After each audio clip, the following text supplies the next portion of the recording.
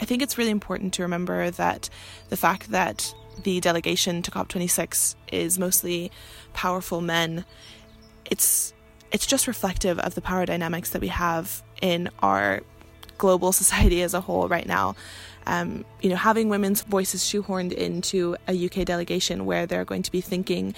the same way or doing the same things, it doesn't necessarily help us. While it brings new perspectives, it doesn't necessarily change the underlying power structures at play and the fact that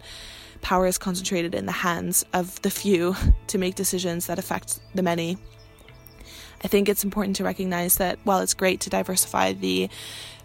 delegation to COP26, it's also really vital to look away from this top-down way of making decisions and to understand that people have enormous amount of power to rise against the institutions and the ways of thinking that have led us into this climate emergency. I think while we should also look at diversifying our delegations to COP26, we can also recognize that these delegations are representative of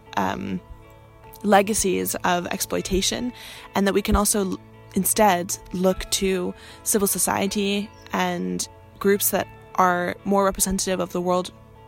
in which we live in order to have this bottom-up people power to demand change rather than waiting for a group of people who ultimately have a very big stake in maintaining the status quo. Instead of relying on them to bring the change that we want to see,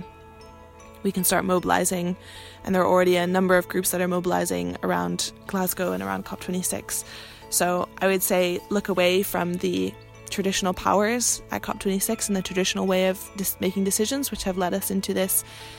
mess, and instead look at empowering people on the sidelines who have been marginalised and not listened to,